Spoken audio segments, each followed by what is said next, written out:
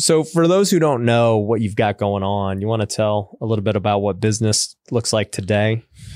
Today, man, so I run a university. I got EYL University, powered by Recession Proof, over 20,000 members there. I built a brand called Recession Proof, teaching people how to like leverage credit, turn it into cash, and start multiple different streams of income. From there, I ended up going into different businesses, I bought a jet a few years back, ended up in the jet brokerage business and brokering jets and doing different kind of luxury travel, created that business. Been working on that. But then also 5 years ago, I started doing live events, with my convention. So every year, we do different live events for my community, exclusive to my community, private events. And it's just been growing and scaling and really just building online to where now, different partnerships and, different businesses that kind of have spiraled from everything. Yeah. Didn't you recently have an event in Vegas? Yes. We had that was the convention last year with Magic Johnson, Drink Champs, Mike Tyson. Yeah. I remember because, I travel a lot, not private. I need to step my game up and get on jet brokerage. But I remember going through the airport and seeing you guys as giant signs at the airport. And I was like, dang, dude, he ain't just on Facebook ads. He's doing this like traditional marketing too. Yeah. Now we took over that airport because one of the things I tell people, a lot of times people do live events and I see them lose money.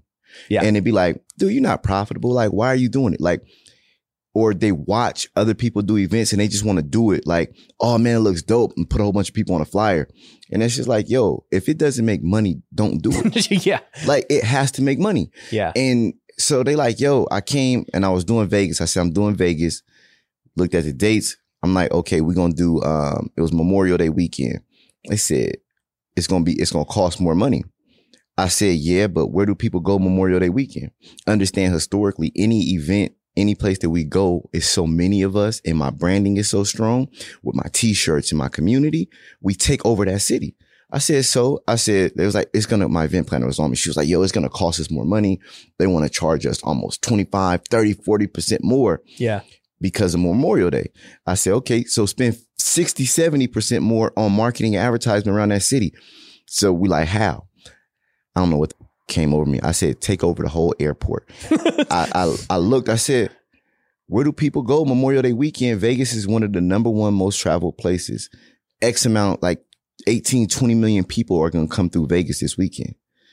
Plaster the airport, drop the budget there, plaster the airport, plaster the hotel. How much do you think you spent on marketing over there?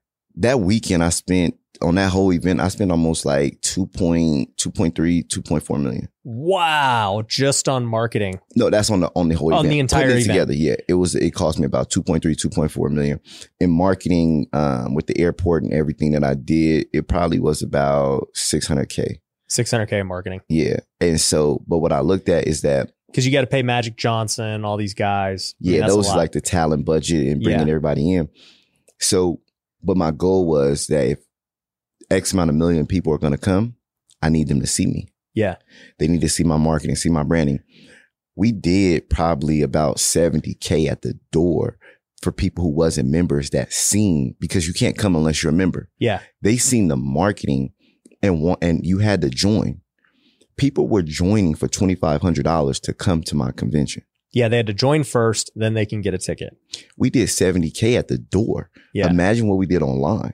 Like over that weekend, like I tell people, like that event generated me over $5 million. We did like $6.2 million off that event. Wow. And that's, people don't know. They're like, why would you spend this much money? Or why is it this? It's free. How you make money off a free event? And I explained like the business models that. Oh, the event was free too. It's free for my members. Yeah, you just had to be a member. Okay. But it's $2,500 to be a member and be in my community. Yeah. How many people showed up at the event? It was about 5,000. Man, that's big. Where was it at? The Mirage. Oh, that's funny. Our event's at the Mirage too. For real? Yeah. Our event's at the Mirage next month. Dude, took over. Like we had the elevators. Only thing I was pissed they wouldn't give me the room keys that week. Like I wanted all the room keys to have my logo and branding on it. But from there, like just speaking on live events, is that even when people do events, I learned and I started hacking the game because, we'll do event and you sit on stage, and I don't have a podcast. I don't have a strong YouTube following. So if I do an interview with somebody, it dies there. Yeah. Only people get the value, the people that's in the audience. They get clips on social media. In 30 days, it's done. I'm moving on to next content. If it makes it 30 days, realistically, that event makes it a week on my page. And then we got other shit that we got to post and keep moving. Keeps going down the feed. Bro, I started getting guests. So if I pay a guest, you pay 6 figures for a guest to come. Yep.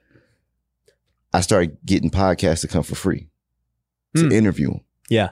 But the podcast, like I did $1 million worth of game and Floyd Mayweather, that podcast is the number 1 podcast in music, hip hop. This is the biggest podcast. Well, Floyd will be one of the top 5, top 10 episodes. I know it. Will you guys come and do it for free? If I get him, yeah, we'll come. We rock with you. Show me love. They came, did the podcast for free. The podcast with Floyd? With Floyd. Got it. So now they're guests on my flyer. Yeah. More ticket sales, more people coming to see, help with promotion, marketing. So that increased ticket sales, increased value of the event. But now my event goes on their YouTube. Mm-hmm. They put me in the middle of it as like a kind of like an ad where I got 10, 15 minutes to talk, promote what's going on and have a conversation in the middle of one of the biggest episodes. Right. Episode goes to get 3, almost 4 million views. Mm-hmm. I'm in the middle of it off my event. So now my event is continuously making money. Like still till today, I get text messages from that campaign that I set up in that ad. Yeah. It was 2 years ago. Wow. I can pull my phone out today and somebody has texted me MWG. And these is different ways that it grows, like helping my event grow. Yeah. One thing I love about what you're doing is you really are all about brand. You've got this recession proof brand. Everything is blue. You even got a mascot. You got, all this stuff happening. And, I've been a big proponent of that for a long time. I've always told people like, hey, you're always playing like the short term and the long term. The short term is, how most people think. They're like, oh man, does this ad make money today or not? Because if it doesn't, we're not in business. Yeah. Right.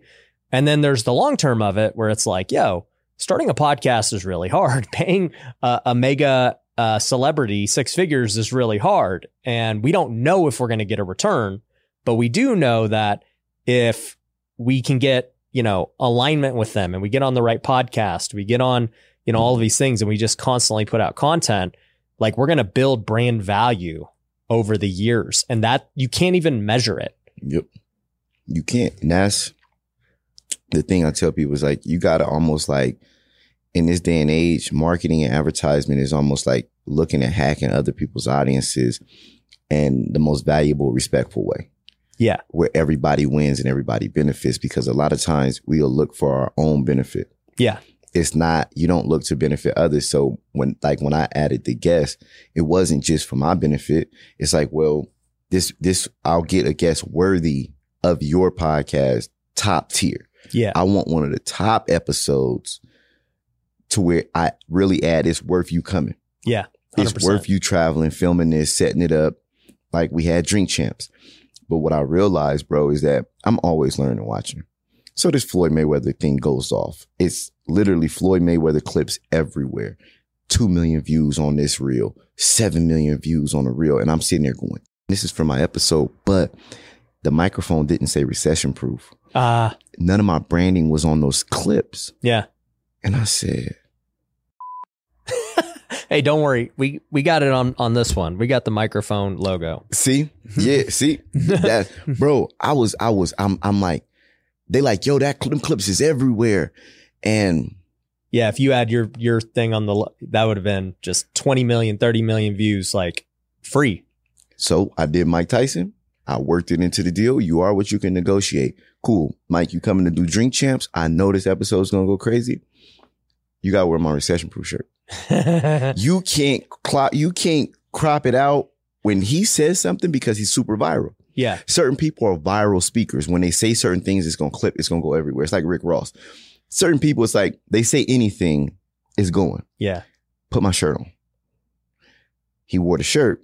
Now all those clips, 2 million, my brand is there. Yep. And you can't make it up. But then guess what else? I'm also on the episode promoing. Yeah. Giving out my text number. I'm not here to say nothing, but I just want to give some kind of lead magnet in this episode that I created.